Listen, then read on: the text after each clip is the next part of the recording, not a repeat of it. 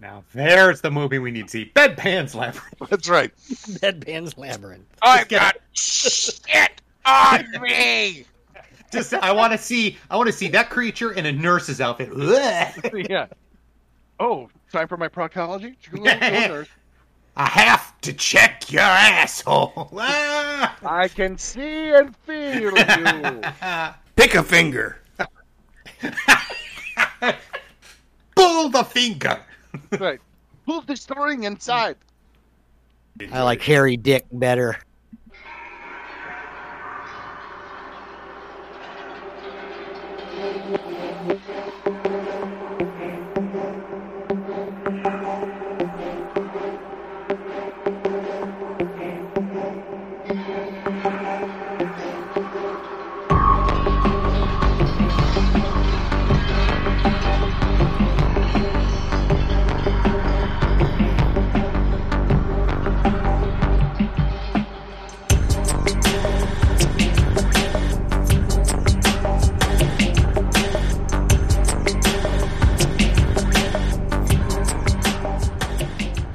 This is Dr. Impost Steak Tartare.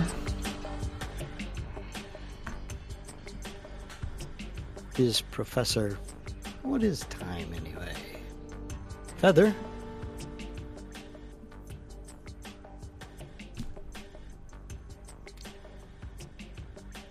Oh, this is the Midnight Gadfly. Just in time. Jerry. Just in time. Yes, doctor. I ain't got time to bleed. Head. And this is Bong.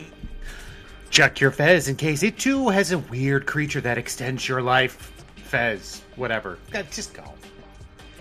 And you are watching, listening to, feeling Heavy metal horror. Absorbing. Oh, Wait a minute. Shade I'm so confused. Teletype. radio. It's Unsane Radio, Jerry. Planet. Unsane Radio, you see? You want to listen to it. You want to experience it and feel it and touch it. All of it. Like cake dancing. I'm rolling in it. Is this the place where I get the Unsane radio for $2? Only if you get the sprinkles. Good night, ladies and gentlemen. Such witty repartee. I hate to interrupt it. Just to talk about a kind of a good movie. Such twitty repartee might have been. Be better. Retort. That's true. We're going to go back in time and visit a movie that was Guillermo del Toro's directorial writing debut. And it's a good one. Ice This Planet. is a terrific movie. I don't know what made it, 1993, and it stars Claudio Brook, who was a very famous actor, and what's that other guy's name? Hellboy something. What's it? Get in the Beast. Ron Perlman. Oh, and this is an absolutely wonderful movie. The first time I saw it, I was pretty well blown away, and didn't know who this guy was, but didn't even think about him until later. When he started really cropping up and making consistently good movies. But anyway, this movie is called Kronos, and it was made in 1993. Oh, punch my doctor head! I ain't got time to bleed again. Punchline Blue Fez. The beetle made me do it. Punchline Gadfly. Ron Perlman didn't kill shit but that fucking car. Flying Professor Feather.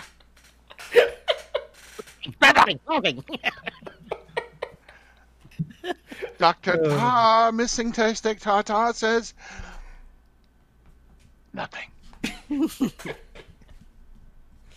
Oh, this is a wonderful movie. All kidding aside, What a debut! The story is kind of an odd story. It's about this grandfather who is a antiques collector or antiques dealer, has a little shop, and he has a granddaughter, and therein lies the real story of this movie, is the relationship between the grandfather and the granddaughter. And we can get into that later. Just an absolutely brilliant movie. The story is about he's this guy who owns this antique store, and he gets in a statue of an archangel, and these are kind of prevalent. There's a bunch of them around, but he's looking at it, and as he's looking at it, he discovers. Okay, let me back up. The actual movie starts with a prologue of this. In 1536, I believe, this alchemist, and he was also a watchmaker, which was his front, which I thought was kind of cool. Yeah. And he makes this device, and this is, to see this little device, it's like a little a bug-shaped. Scarab. Yeah, like a scarab. Yeah, scarab. And clockwork. This is like, yeah, this is steampunk. The look of it, the whole feel of that whole thing is like a steampunk kind of vibe to it, But it enables immortality, essentially. But at a price. But we'll get into that later. So this guy creates this. He becomes immortal to a degree. There are limits. Things you cannot go through, and he dies, and somehow this gets put into the I forget now how you get put into this statue, and so the statue, this particular one statue of many that were made, ends up in this pawn shop, or no, I'm sorry, not a pawn shop, in this antique store, and he, in the course of messing with it, he discovers this device inside it, and the device latches onto him at one point, and so this story really starts taking off. Which brings in Ron Perlman and his boss. What was the guy's name? The boss. Looks like his uncle. Yeah, his uncle. Yeah, Uncle Dieter. Was that what it was? Uncle Detour. But then Ron Perlman is essentially a kind of a hitman, heavy. He's a heavy. He's definitely a heavy in it. And his uncle is looking for this device, and he gets wind that this statue is delivered there. So he pays a visit. But the story is fairly complex. And it's an intricate storyline, as Del Toro is, we've found out loves to do, and the cinematography is terrific. The only other thing I'm going to say, and then I'm going to pass it on, is Claudio Brook. I have a personal tie to Claudio because he starred in, I think, the third episode that Tar and Feather ever brought out, which was Dr. Tar's Torture Dungeon, or also called House of Madness, I believe. But he was the star in that movie. So I was, when I saw this, I was very thrilled to see him in another movie and doing an extremely good job of it. And the only I'm going to pass it on because I could say a lot more. Midnight Gadfly, what's your take? All right, so I thought I had seen this movie before, and I haven't. And this was like the first time I had actually watched the movie. And I think my take is that I love the story between the grandfather and the granddaughter. The fact that she never says a word throughout the whole story. I love the fact that their environment is not the kind of whitewashed Brady Bunch environment that we have here in America. It's this kind of thing where you go, oh my God, that's all so dangerous. What is she doing on the roof? What is she doing with paper on the windows in her little playroom and all that kind of stuff? And then I was like totally surprised by the fact that, I think the scarab idea that Dr. Head mentioned is totally true because it's an insect that's inside of that device. and it filters the blood, but there's a price. So this is ultimately just like a new age, or not new age, but a kind of new type of vampire movie. Which absolutely, which is it's just very well done. There's such a great sentiment that bookend, or not bookends, but that is contrapuntal to the gore and the just disturbing stuff that goes on when he starts licking up the blood off of the bathroom, and from the guy's bloody nose, and the stuff that goes on in 1993 where the guy goes, "Oh, this disgusting blood," and he shoves it into the sink, and he's like, you're like going, what the fuck is he doing? He doesn't even wash his hands afterwards. He's got somebody else's blood on his hands, and it's still in the sink, and he grabs his drink, and he's like, "Oh, I'm going back to the party," I think a lot of that stuff is great, and I think I think the beauty of this is the nuance. I mean, this is Guillermo del Toro's thing, is the nuance and the kind of reinventing of things without it being just the need to reinvent things. He has just this kind of view on things that's awesome. I think the thing I liked the most, again, was the grandfather's relationship with the daughter, and how they didn't go too heavily into what happened to his son, and my favorite part was the little story where he says, "I understand why you're hiding this from me. My son grabbed my cigarettes because somebody had died of lung cancer, and I saw the bits of tobacco around the toilet and all that kind of stuff." And I think this is storytelling. I mean, this is really awesome storytelling. I could ramble on, but I was blown away by this movie. I loved it. I watched this movie early in the morning yesterday, and it literally just said, I just want to watch movies all day today because, this is what movies are about. And that's all I did. I just, from morning until about 2:00 in the morning, I just watched a bunch of fucking movies. Because this is what storytelling in movies are about. Out. Ooh. Blue Fez. Wow, it's hard to follow that one.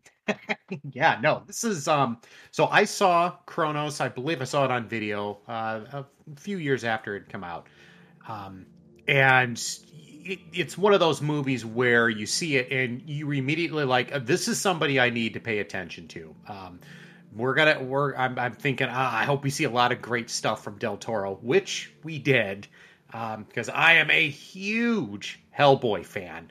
And when I'm a fan of both 1 and 2. I know some people didn't like 2. I love 2 because we get to see Doug Jones doing his thing, and that was nice, but so going back and rewatching it is really nice because you can start to see all of the little flourishes that Del Toro puts in his movies. You could see the seeds being planted here. The scarab, the devices. He's got his little steampunk stuff that he works in, even down to the design of certain things. The marble skin, the texture on the skin, the lines, the detail on the scarab. These are all things that you start watching Del Toro's stuff. You see it again and again. Pan's Labyrinth, and one of my personal favorites, The Devil's Backbone. Just, some of the stuff you see in that one. That one for me, sorry to get off topic here. The way that he portrayed that ghost with the blood just like clouding off of it. I saw this. I'm like, oh my God, I can't believe nobody's done this before. That's just brilliant. It was beautiful to watch. But in this, the way that he kind of adds his own little, again, it's like his own little flourishes to sort of a vampire tale is just wonderful. But there's also this kind of nice little subversive quality to the film. And it's great when you have, you see this and Ron Perlman is just in it, and you're just kind of like, he's almost this fish out of water. You've got this, some of the famous Mexican actors, and then Ron Perlman, who I did a little back reading on there, found out that I guess his Spanish was so bad that Del Toro was like, you know what? Stop. Don't even try. We're going to just assume that you're a relative an expatriate that's, that you grew up in America, you came over here, and now you just kind of have to deal with being in another country, which I loved. And just, he's almost kind of more fun to watch because he just doesn't want to do this. He doesn't want to be part of this. He's like, the little buzzer goes off, and he's like, God damn it, what does that old fuck want now? He has to go up and tend to this guy. Well, that brings up the whole it's all demise. mine. It's all mine. Yeah, and you go in his apartment, and there's all of the archangel statues in plastic. Yes. And he's just thinking, Yes. well, I did it. I got you the statue. He gets wrapped in the nose for it. It breaks up. Yeah. And again, the whole thing with the plastic surgery was just wonderful. Just asking surgeons, what do you think of this nose? Does this look like me? And you're like, this little details like that. Oh, there's the nod there to Cronenberg, I think. Yeah. In the one scene, yes. Which is just great, and it you see you get the setup, you get the device, and you're not quite sure where this is going, and then when you understand, it's just like it's just wonderful. And for me, it's a movie that I wish would go on a little bit longer because I kind of wanted more from the story because I was kind of getting into the whole. The backstory, like the Alchemist. I wanted to know more of the Alchemist. It's almost like, God, I wish Mike Mignola had done a comic book series on the Alchemist so I could get some more backstory on this because I was just kind of all in on the story. But yeah, no, Cronus is a great movie. If you don't know anything about Del Toro and you want to jump in, this is the movie you should start with because this is where you start to see the foundation of his craft, and then just kind of builds up on that. And yeah. You won't be disappointed. Awesome film. Very cool. Dr. Head.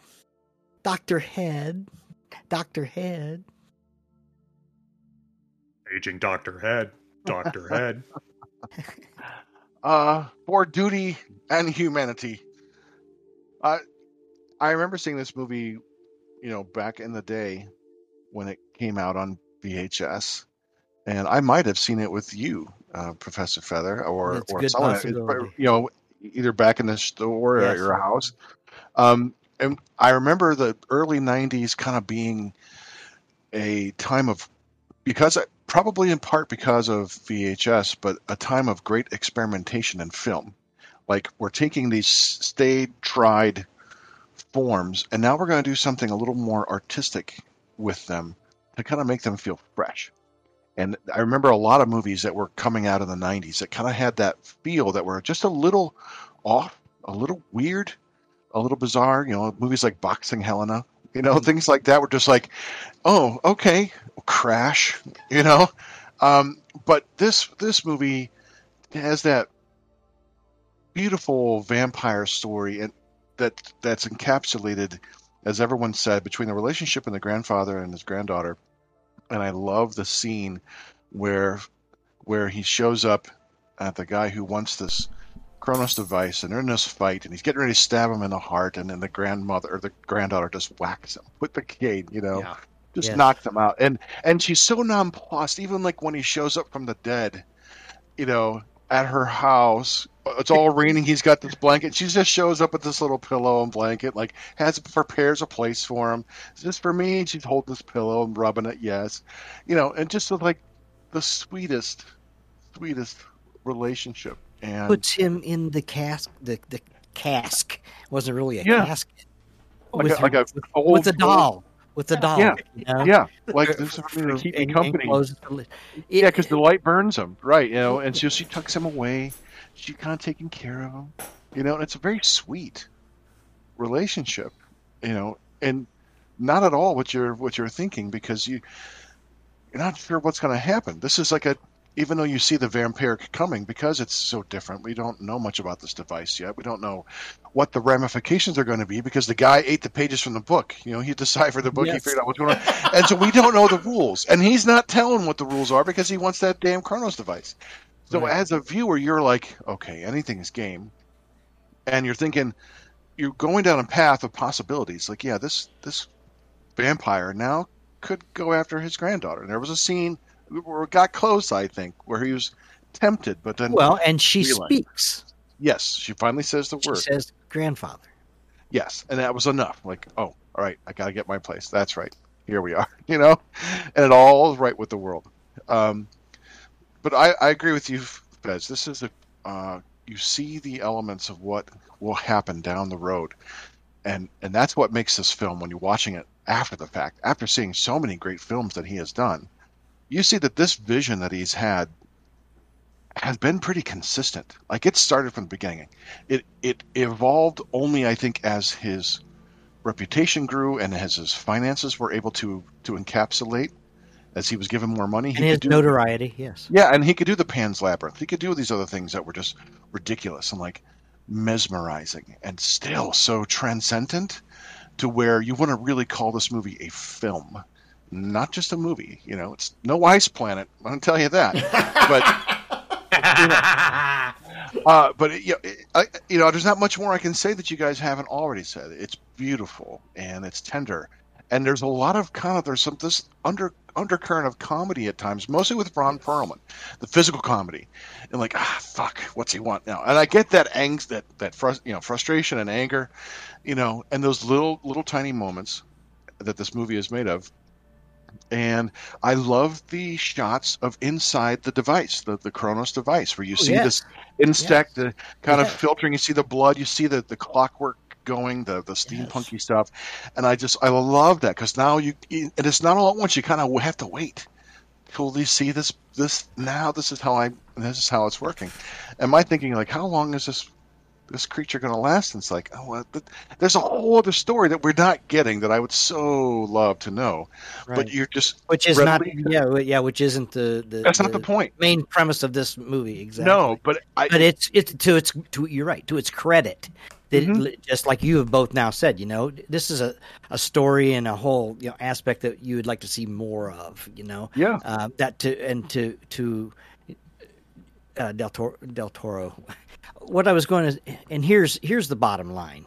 I think Del Toro is a creative person that has decided to appeal to and to consider his audience intelligent. There's the bottom line to why I think he works. And as you said, Dr. Head, it becomes, film, as opposed to a movie. It's really, really just a wonderful, and I love the juxtaposition of understatement between the Aurora and Jesus, the grandfather and the granddaughter, and that juxtaposition of that understated relationship to Ron Perlman, who is the guy who is just nothing but a greedy guy waiting for his what is he, his uncle to die, and he plays it very well. I think Ron Perlman does a great job, and it's there again. Del Toro is just brilliant, and there's not much more. I really liked the little girl. I liked her acting, and there isn't a whole lot out there about her. I don't think she went on to do anything too much else, but I thought she was great. But that relationship is just absolutely wonderful, and it is a vampire movie of a different kind, which totally brings me into the fold, because anytime you can take a genre and turn it on its head, I'm all for that. Well, and his name is Jesus or Jesus, and he keeps coming back to life. You know what I mean? Chris. Jesus Chris. That's that's a brilliant. And so, oh shit. Oh yeah. Now it's so there you go. I think 4 glowing reviews is, that's getting pretty saccharine. Jesus. But you have to see it. If you've not seen it, you have to see it. It is a must-see movie. And you want to see it again, because and you definitely, you're absorbing it. Yes. This is a movie that becomes better on your second and third viewings, because you can then pay attention to the art of the craft of making a movie or a film. You could see more of that. And it's not like every frame is resplendent with beauty. No, but there are artistic touches, and there are scenes, and there's a way of this film looks and makes you look at the image that is just more than someone who is, okay, these two actors, okay, great, let's shoot. There's a lot of thought and went into this, and I think it's because of the director, and as we've known what he's done since, yeah, you definitely see that from the get-go here. Yeah, I will have to say I love the scene that I paid attention to the most this time, because I kind of had mental notes I was pulling up when Jesus is in the mortuary where they're working on him, and just the little world that guy had, the technician who's working on him, and the mortician who's like, this is some of your finest work. And this guy, the room it's grubby, it's dirty. This guy's wearing like a wife beater, big mutton chop, sideburns, and and he's got the music playing, and he's working through this, and the guy's like, whoa. It's like, so nice you're doing this, and we're going to be cremating him, and the guy's just like, what? I just spent all this time and you're going to create him? How dare you? He's like incensed, and I'm like, I love this guy. This guy's awesome. And he's like, fine, whatever. And then he just slaps some makeup on. He looks like a hooker at the... You put that big giant, that forehead prosthetic on him. Like a big fried egg. And he's got the bad makeup and the red lipstick. He goes, hey, and he's like talking to the body. Let me wipe this off before, we don't want you going to heaven looking like you're a whore or something like that. It's like, I just that whole like little universe in there. The mortician was just great. I love that. Yeah, I think that's great, because it's a metaphor for what Guillermo del Toro is. He's a consummate artist. Like, I think he's just like a creative machine. If you've ever seen him, he has his sketchbooks where he draws out everything that he's going to be making in his films or whatever his ideas are. And I can't wait till those come out in print, because I'll be fucking buying those immediately.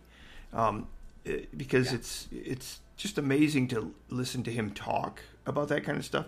He literally lives and breathes this kind of creative environment that he creates with these movies. And this being his first movie, holy shit! Like, this is like a masterwork already at the beginning, of a career, and he gets better. Well, with the exception of what's that bug one under New York City? What's the movie he does that has the bugs? Mimic. Oh.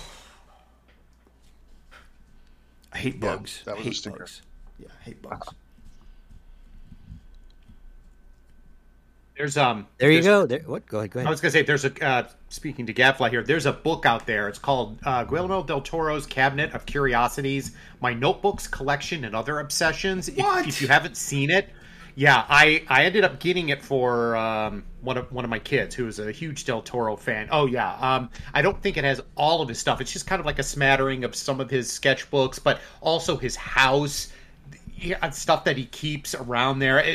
You just read this and you're like, oh my god, I want in on this guy's life. And I would also like to throw in, he was going to direct a Frankenstein movie. Del Toro was going to do Frankenstein, and now it's not going to happen, and I'm sad. I want that to happen.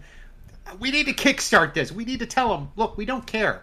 We will give you money to do this movie, and then we will give you more money when we go to see it in the theater. I don't care. I will do this. I will support it. I want to see his take on Frankenstein. It would probably be the most beautiful thing ever. All right, I'm done. Well, he did there you have it. Yeah, he did the Creature from the Black Lagoon. So, yeah. Did you guys like any last words? Yeah, let's talk about Guillermo del Toro. I mean, what did you guys like? Shape of Water? Yes, I liked it. Did I think it was Best Picture of the Year? No about that. But I liked it. It's not 100%. There's a little. Yeah, it's kind of. I remember seeing it, thinking, okay, let's go in, and I was kind of like, well, pretty good. I don't know. It didn't. There was some. I'd have to go back and watch it again. There were some things that I don't think that quite, I don't know, gelled with me. But I was having a hard time. Well, I know one of the things that I had a hard time getting past. Where I'm like, oh, look, it's the Abe Sapien movie. And it was like, well, we've kind of seen. It was like, it was hard to, because they looked very similar, and again, they took the makeup level to another. They bumped that up. I was like, oh my god, this is beautiful to watch. And Doug Jones is great as always. But yeah, I mean, it was good. There was very nice, but again, yeah, I don't want to hog all this. I'll pass it on.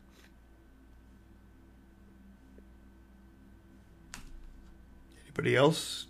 With the Yeah, I agree with Fez for most of the part. I watched it late in the game, and after it had won, and so I was expecting this magnum opus, and I probably would have liked it a lot more when it first came out. I mean, immediately you see that it's the creature, that story. It is also the Frankenstein story. It is the E.T. It is all these kinds of these plot kind of brought together. And while it is beautiful to look at, again, with this the subterranean places, the color green is pervasive, and it feels organic and wet, and you could almost smell it. It wasn't overly compelling. It was a little simple in that regard, like a trope. Oh, I've seen this. Here's the bad guys who want to get the monster and research. Here's the love story between the monster. I've seen those things before. So I wasn't crazy impressed with it, although it's pretty. But it'd be a long time before I see it again. I didn't hate it, but I guess it wasn't the movie I was hoping to see, like picture of the year, like, oh my god, it's going to move me. And it just did not. Yeah, I agree. The use of color was great, especially with Michael Shannon. He's playing the guy that he's like just like right on the edge there. But you know, when you go into his home and it's that mid-century modern 50s, 60s design, and there's yellow and it's everywhere, and you're just like, oh, you know, that's great. I will say I did love the dance number at the end. That was seeing the creature in the Black Lagoon, and what, didn't he have a top hat on and stuff like that? I did kind of like, all right, I appreciated that. That was, but yeah. Feather, what did you think about that movie? Shape of Water. It was pretty. It was a pretty movie.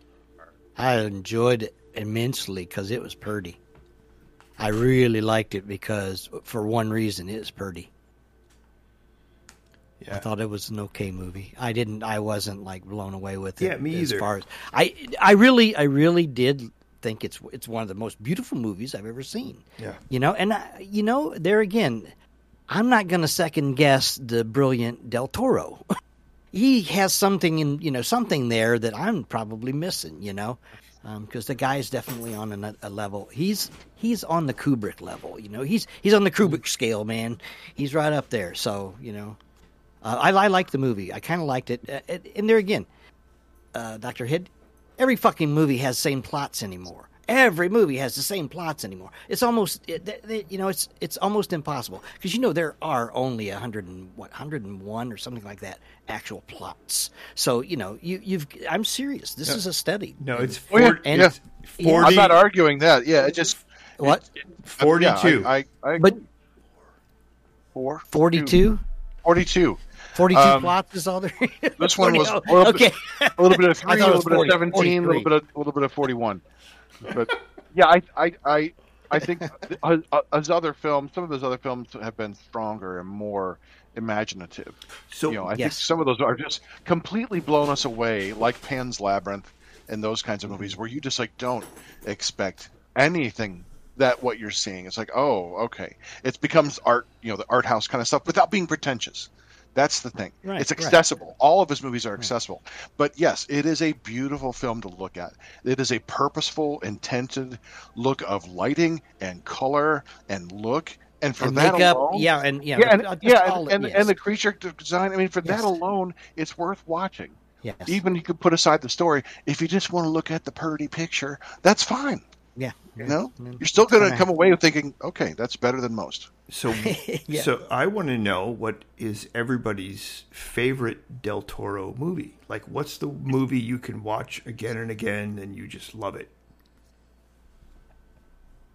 Go ahead. Go ahead, Fez. Okay, yeah. I'm going to throw in Hellboy. It was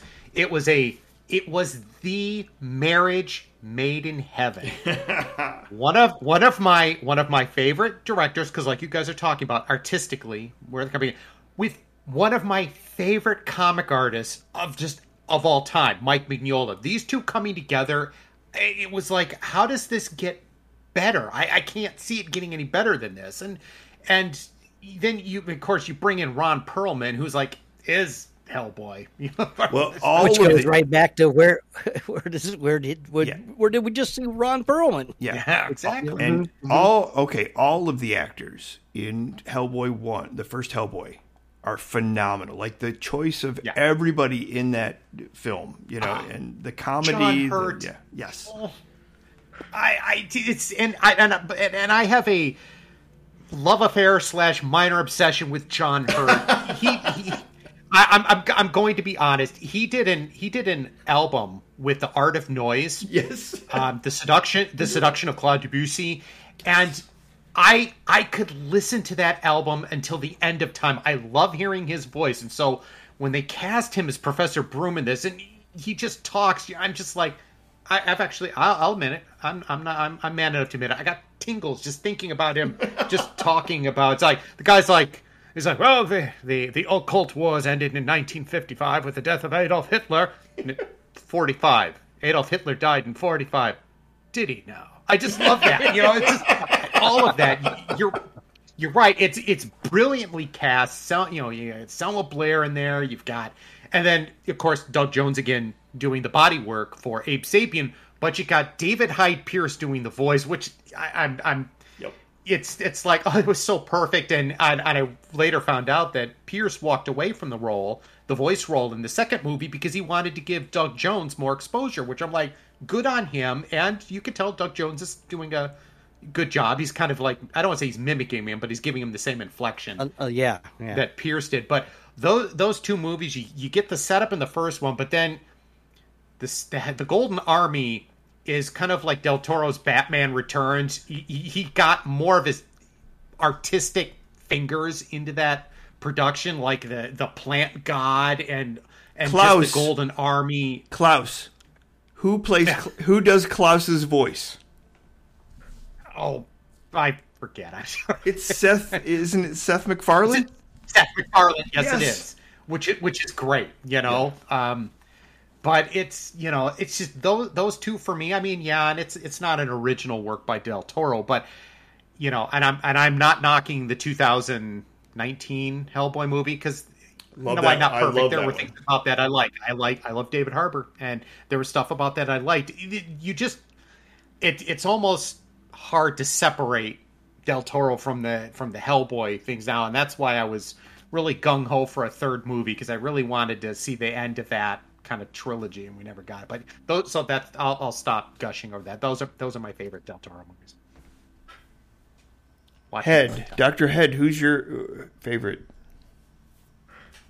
Crimson Peak. Talk about a beautiful looking movie and this gothic horror. I was so blown away by this movie, and Tom Hiddleston, Jessica Chastain, in this Victorian era. And this ghost story kind of thing, and it's lovely. It's a beautiful looking film, and it's got some genuinely creepy moments. It's a slow build, But I also want to give some props to his TV show, The Strain, which I thought was really, really a good series. And if you've never seen it, again, another take. And Heather, have you seen The Strain? No, I haven't. It's another take on the classic vampire story. Yeah. I think if you like the twists of vampire, you've got this vampire virus. I mean, that's brought in by Matheson. I mean, I think everything since Matheson has been a virus. So what is it based on? He wrote some novels. The Strain, he wrote a novel, and then The Fall. Okay. The Night Eternal, I believe, was in the trilogy of that novel series. And then 20th Century Fox did the 3-year series, The Strain. So. I never did see it.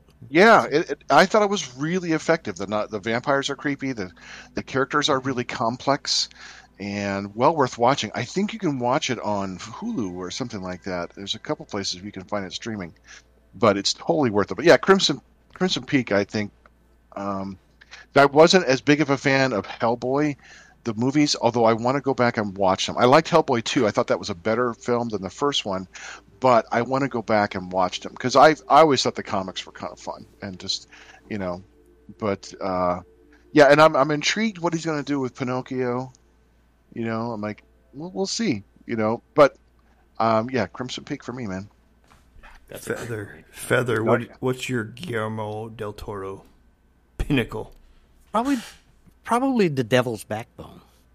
Oh. I like it a lot, and it's kind of a different Del Toro, I think.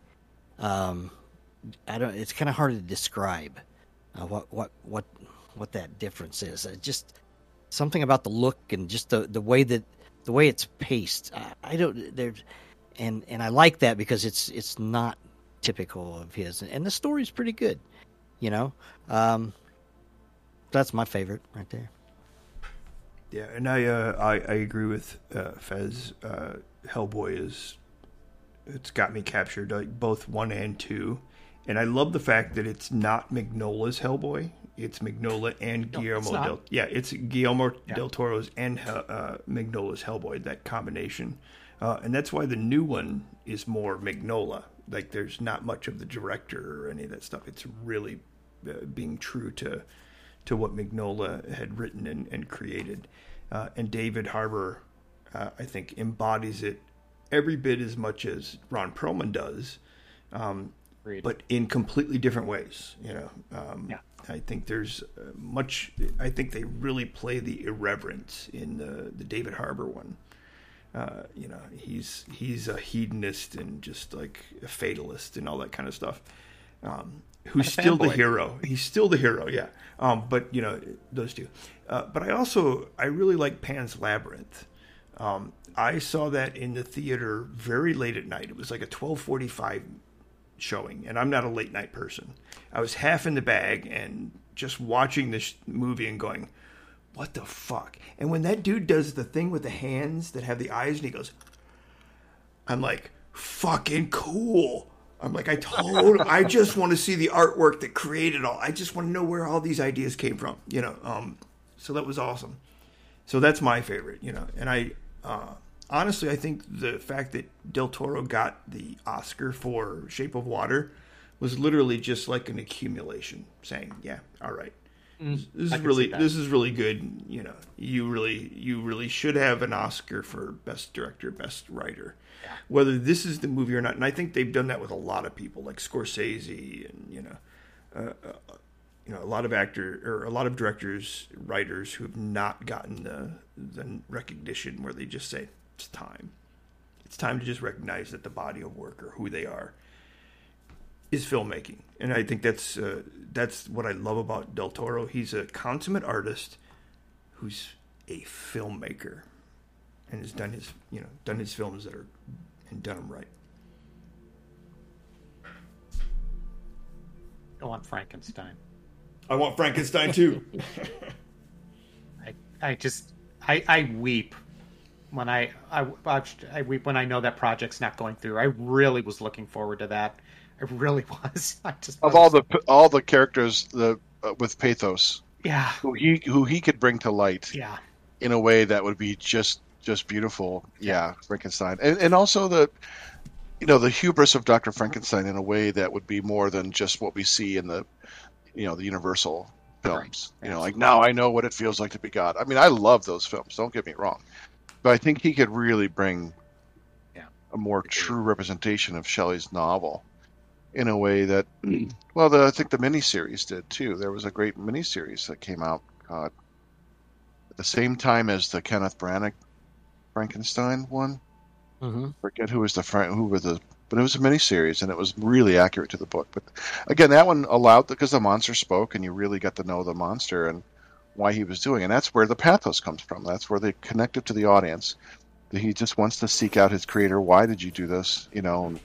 He's just, there's a lot of sympathy you can generate for the monster. Yeah, it's too bad. Yeah. Well, never say never. Who knows? He might come back to him. Somebody give him the money. But still. Wait a minute. Let me reach in my Bitcoin wallet. Mr. Del Toro, if you're listening, please know that you're welcome to come on the show. We would love to Anytime, have you. anytime. Yeah, Well, just want to swing by and say hi. Hey, have you guys watched Penny Dreadful, the series? I think it's on Netflix right now. It was originally on Showtime. Okay, you should really watch it. It's excellent.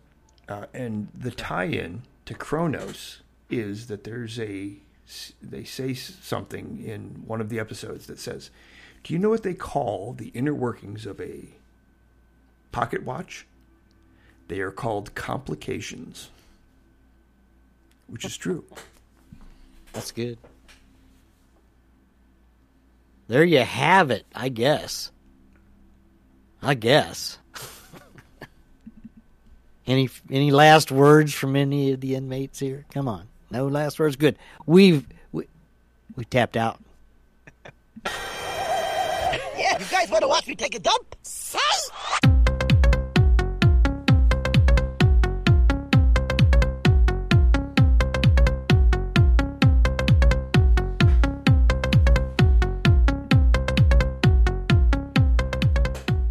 And you have been listening to...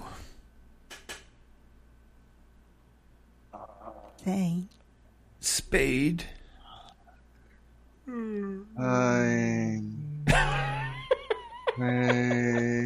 Radio. Yo. Radio. Oh, radio.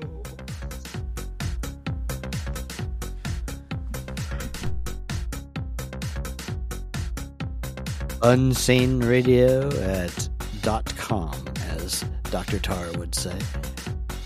At gmail.com. At gmail.com.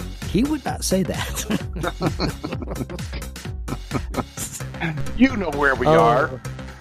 They'll You can find us. at unsaneradio.com if you want to, get the full experience. You can find us on a bunch of different feeds. We're all over the place, right in your face. Feed her. We are on Twitter. We are on Instagram. We are just burning up the track. We are even on Facebooks. Oh yeah, Dr. Tar, Professor Feather. Oh yeah, come and see them at tarandfeathers.com. Oh yeah, they've got a lot of good movies, a lot of good episodes. You know that they feature Cyclops movies. They do. They've got one coming up here real soon. It's gonna be on the Vortex. It's going to be on the Vortex. Oh, yes, you got to come and see it. Oh, wait a minute. It's probably already over by the time you hear this. Never mind. Hey, lady! Mark Justice Riker at Facebook and the Happy Metal Horror on the Facebook.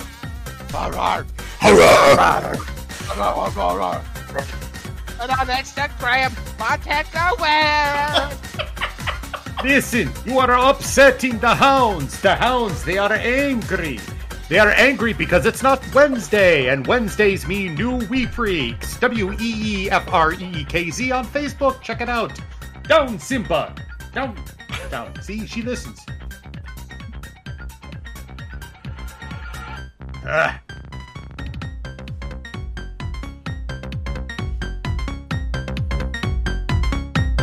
I think I got a Pan's Labyrinth in my mind. What's going on? Did you say Penn's Labyrinth? I have a bedpan's labyrinth in my head. That's a given.